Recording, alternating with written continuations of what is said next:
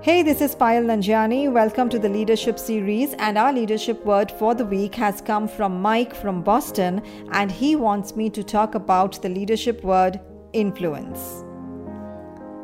Now, leadership is about influence. Just because someone has a title doesn't mean that a person is a leader.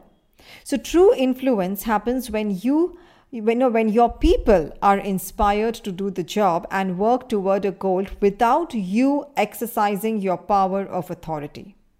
Let me tell you this. Even the most introvert individual will influence at least 10,000 people during his or her lifetime.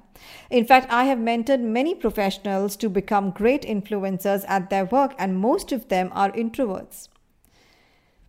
Influence is earned. You have to be intentional with how you approach for growing your influence. At the end of the day, there are two types of people, the givers and the takers.